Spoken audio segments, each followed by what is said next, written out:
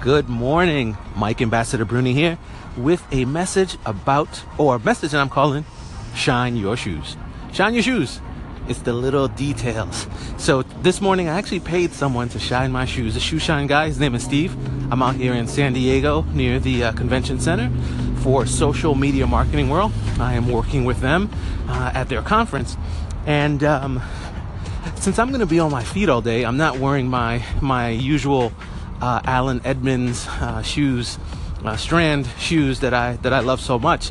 I'm wearing another much more comfortable pair of shoes, but these shoes I use. Pardon the motorcycle. But these shoes I usually wear when I'm traveling, so I can easily slip them on and off.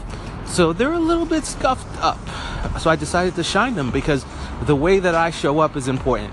And I honestly feel it's less about me and more about the people who I'm here to serve. How I show up makes a difference in the experience that they have. So where is that true for you? Where do you need to be more considerate of the way that you show up? Not because it's of conceit, not because it's ego driven, but because you are received different, and it increases your chance of getting what you want to get done for the people you want to get it done for. Okay?